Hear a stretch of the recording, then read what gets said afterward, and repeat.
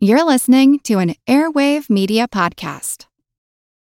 Have you ever wished that you had a direct line to your pediatrician to ask all the questions that constantly crop up while parenting? We sure have. That's why we launched the Bites of Health podcast. Every morning, we'll answer a commonly asked pediatric question in 5 minutes or less.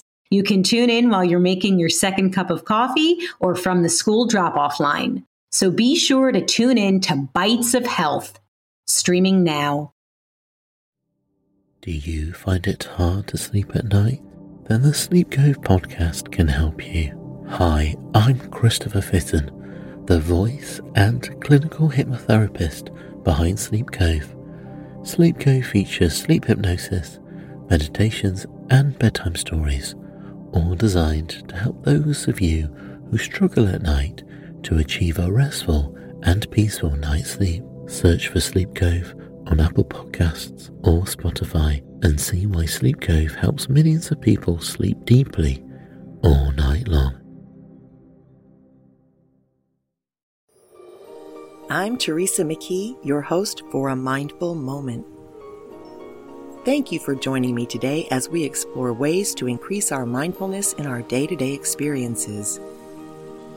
Let's start with the breath. The breath is our most powerful tool for getting centered, grounded, and calm. If you're able to, breathe in through your nose for a count of 1, 2, 3, 4. Now slowly release the breath through the mouth for a count of 1, 2, 3, 4, 5, 6, 7, 8. One more time. In, 2, 3, 4. Exhale, 2, 3, 4, 5, 6, 7, 8. Repeat this breath work anytime during the day when you feel stress rising or when you notice you've lost your focus. If you'd like to follow a guided meditation, please visit our YouTube channel at Work to Live.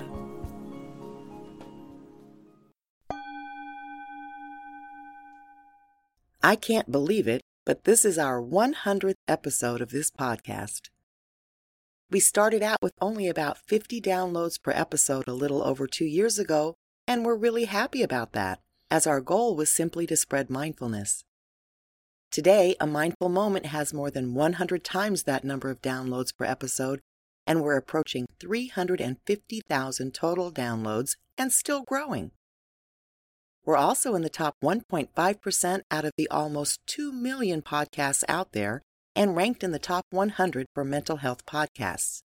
So, an enormous thank you to our listeners.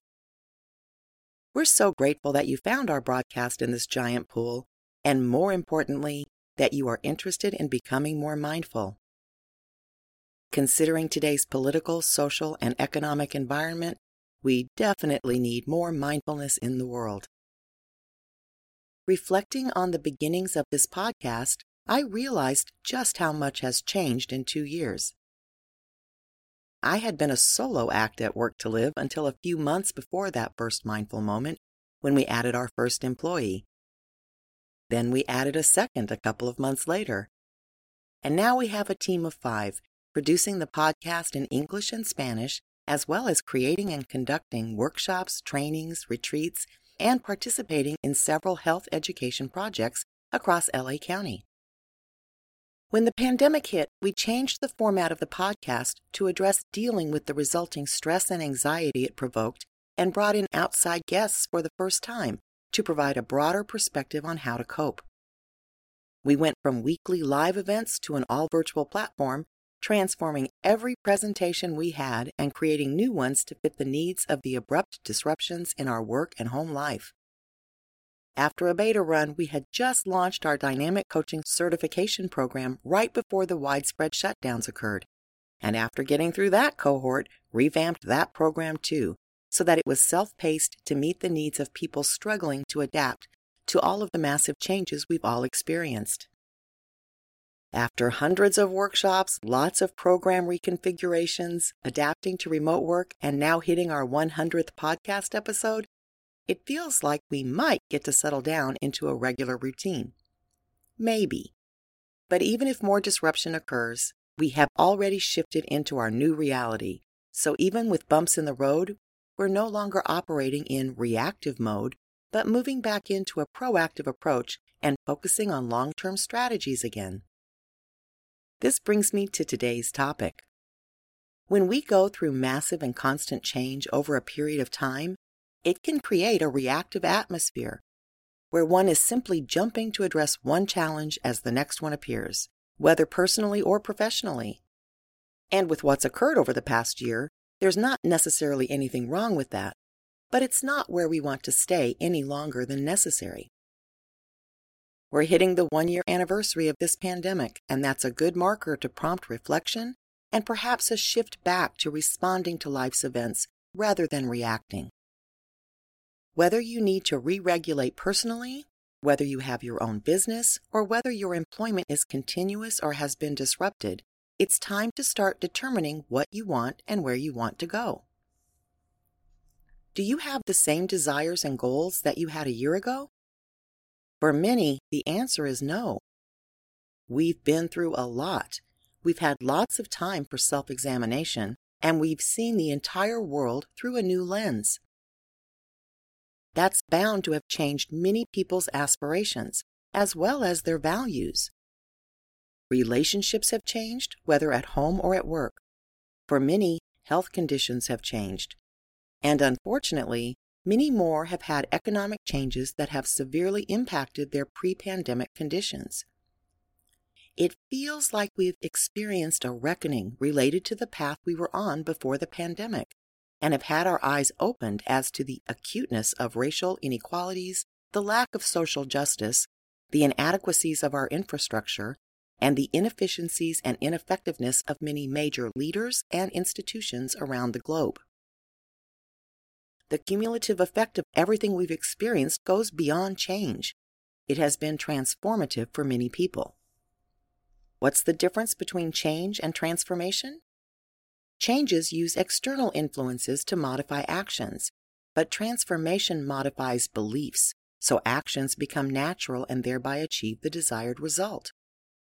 Reacting to external circumstances, we change our behaviors, like receiving an unpleasant medical diagnosis, so we change our eating patterns, or like the pandemic, requiring us to change how we work.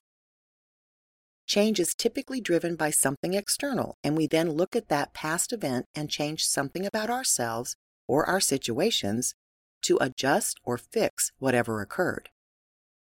Transformation springs internally. We have recognized the way we are in the world, how we have responded to it, and have identified a need to feel different, to interact differently, or to adjust our belief system to better align with the reality we find ourselves in. Transformation is less focused on the past and more future-oriented. Based on where we are now, we assess where and how we want to move forward. Considering what we have witnessed as to how our world works, many feel a need to do something about it now, as witnessed by the large number of peaceful protests around the world, through civil unrest, and unfortunately, through violence or conspiratorial machinations. But these are more change-oriented than transformative because they are external events prompting external actions. Could there be a mindful approach to where we find ourselves today, shifting our internal beliefs and responses through conscious leadership that might move us closer to where and how we want to be? Today's guest, Carly Hauck, is a leadership development consultant, author, speaker, and serves as adjunct faculty at Stanford University and UC Berkeley Haas School of Business, teaching on the subject of leadership and business as a platform for positive change in the world. She has served to cultivate leadership skills and create thriving workplaces and mission-driven businesses for many Fortune 100 companies. In her upcoming book, Carly guides readers on a transformational inner to outer journey to inspire a new workplace and world that works for everyone and prioritizes people and planet first. She is also the host of the inspiring Shine podcast, interviewing leaders on the practices and tools they use to lead and influence business to be a force for good in the world. Welcome, Carly. Thank you so much for joining us today.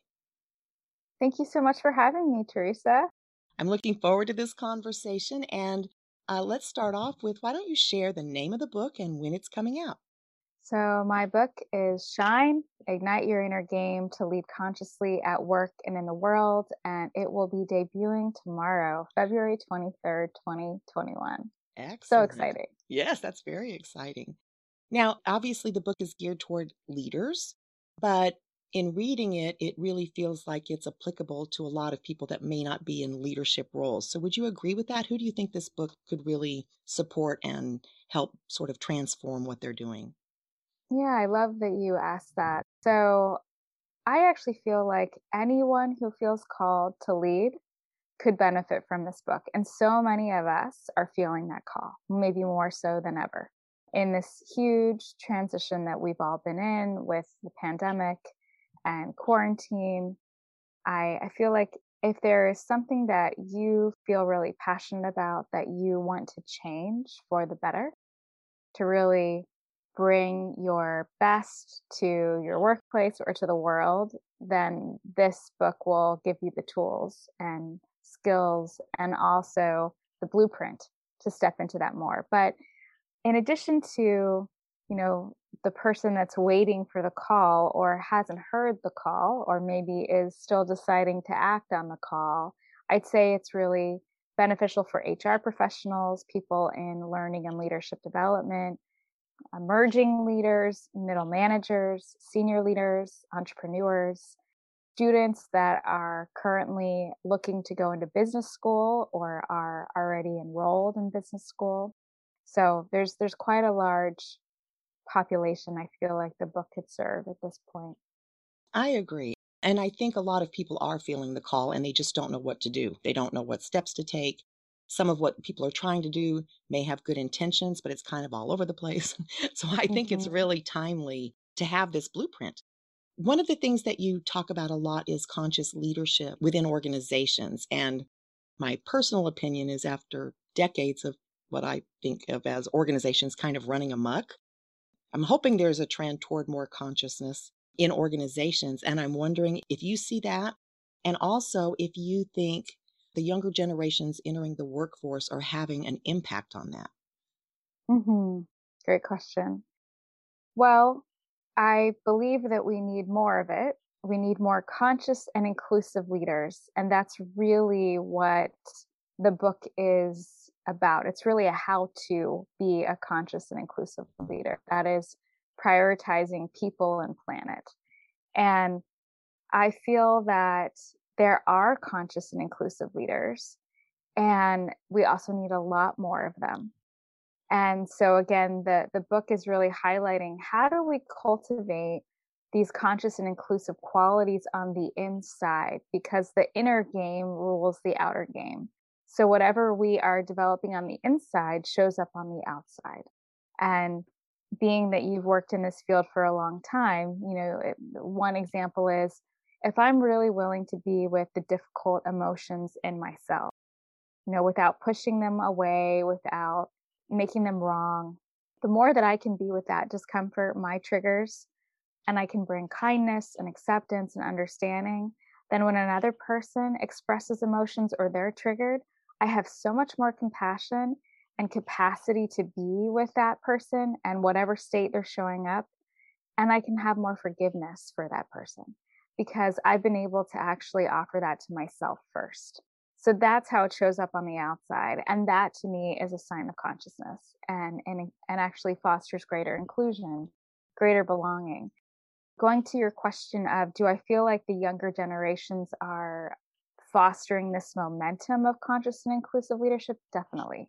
I don't have the quotes in front of me at the moment, but I mean, I think that 60% of our workforce is the millennial and Gen Z population. And study after study has shown that they will take a pay cut to work for a mission-driven organization that is committed to social justice, to environmental justice, who is really leaving a positive impact on the planet versus one that's just focused on profit and capitalism, which is not always super conscious. So I definitely feel that that is the way that we're headed. And B Corps, which is a benefit corporation, or companies that are really aligned with making certain commitments towards, social, environmental, racial justice. These companies actually have been on a rise in the last year since the pandemic. There's actually been a 40% increase in businesses that are looking to obtain B Corp certification because they see that the old way of doing business is not working. And that's super inspiring to me. Me too. And I really do agree with that. Something that I noticed throughout the book, which is there's a real emphasis on journaling. And I'm wondering if you can just share with us why you felt that was important for people to journal. Yeah, great noticing on your end. Well, I've been a writer for a very long time and since I was a little girl, and I like having my morning pages, so to speak, as part of my practice. So I've been meditating since I was 19, and that's over 20 years at this point. And every morning I'll do my practice, which is typically some yoga, some embodiment, some movement, just kind of shaking it out, and then sitting. And then usually some insights might come, or some affirmations that I actually want to really cultivate deeper. And so I think the journaling allows us to integrate the practices that we're learning, the insights that we're having. And it's one thing to just have it be here, but when we write it down, there's a reflection process that can happen. There's a witnessing of ourselves that can be then brought to, a friend, or potentially a healer or a therapist or a coach. And so I think it really just helps us deepen our practice into daily life. And that is why I invited the journaling. That's great. And I agree. I started journaling way before I started studying mindfulness. It was a way to really connect and really, you do get insights. So when we try to tell people, just take the time. It's so worth it because it really allows your system to kind of focus in on what's happening. And then you do get those aha moments or ideas or, just what you want to focus on or set the intention for the day. So I think that's great. I wanted to ask you to explain a little bit for people who haven't heard the terms inner game and outer game, because that is really the structure of the book and the 6 components of the inner game that lead to the outer game.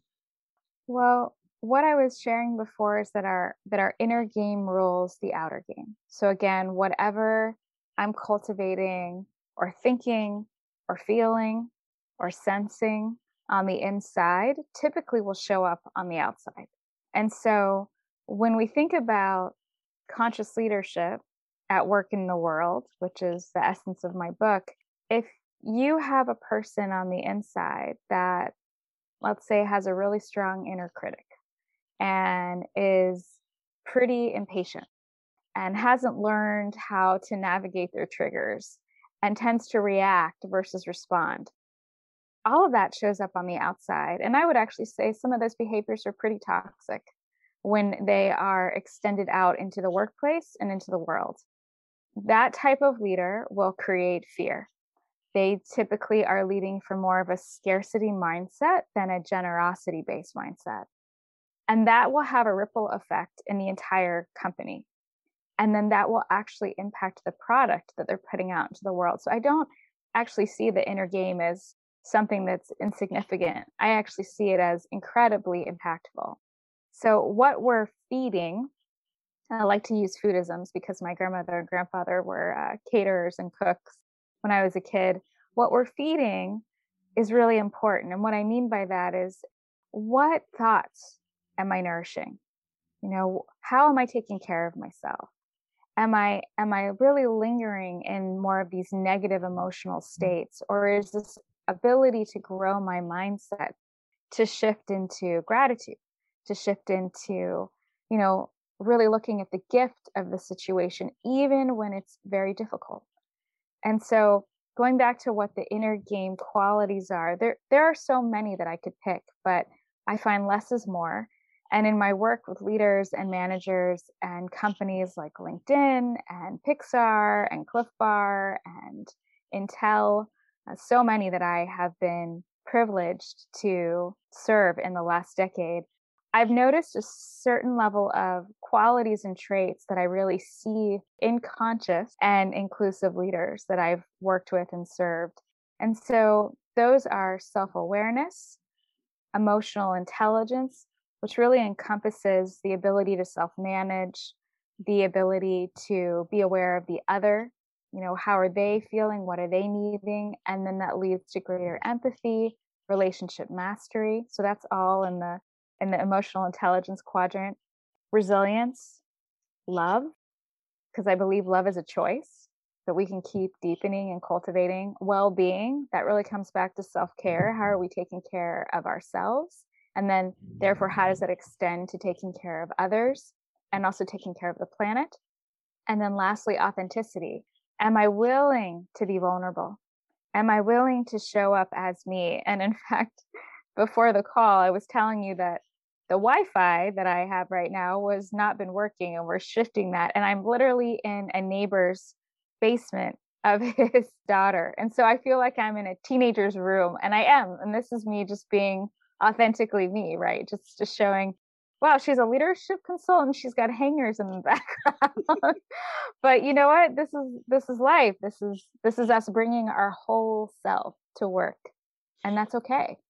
It actually gives everybody else permission to show up messy, not always perfect, because that's just who we really are.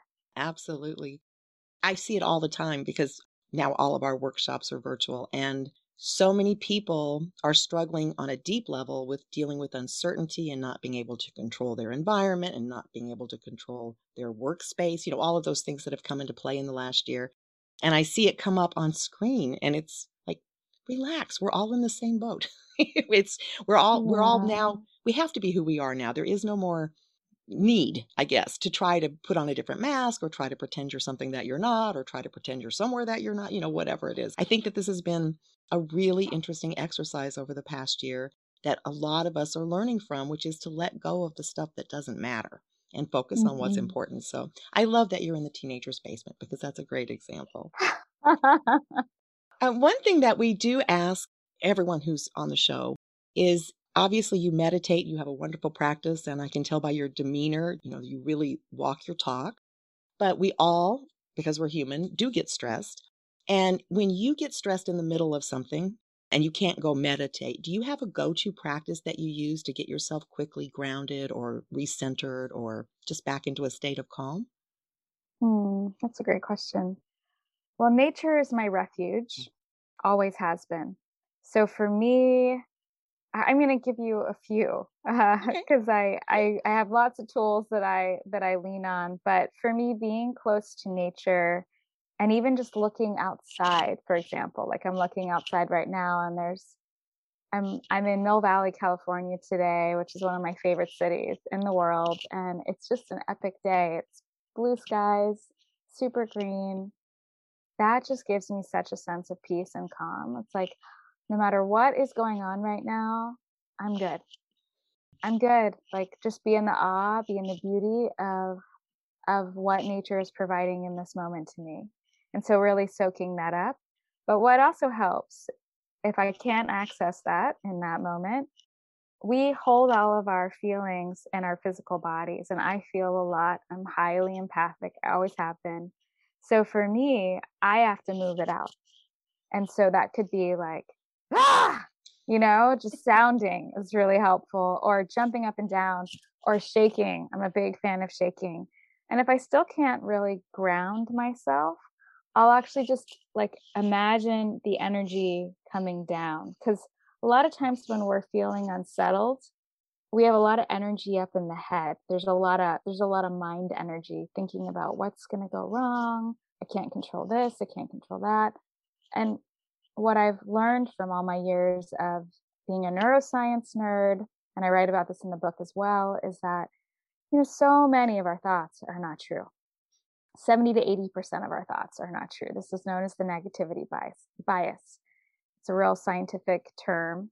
And so if I can ground myself in my heart, in my body, where there's actually much more wisdom and truth, then I can see that even in this moment, this difficulty, there's something here for me. Like if I can look at it from that lens, from that shift of, instead of why is this happening to me? Because that gets into victim mentality, and then we kind of feel the sense of helplessness. But rather, okay, it's not what I wanted. Didn't see this coming. How is this for me? How can I grow from this? What can I control in this moment? And then take that next step. Beautiful. That's very helpful because I think everyone resonates to something different. And that's why we ask everyone, because we really want people to know that everyone experiences that. You can't avoid all stress. You're going to get stressed sometimes, but it's so important both for your physical health, but also for your mental and emotional health to just have those tools. Maybe you use different ones each time. So I love that you gave us more than one. Maybe you always have one go-to. It doesn't really matter. It's a matter of remembering that you have those tools and then using them in that moment.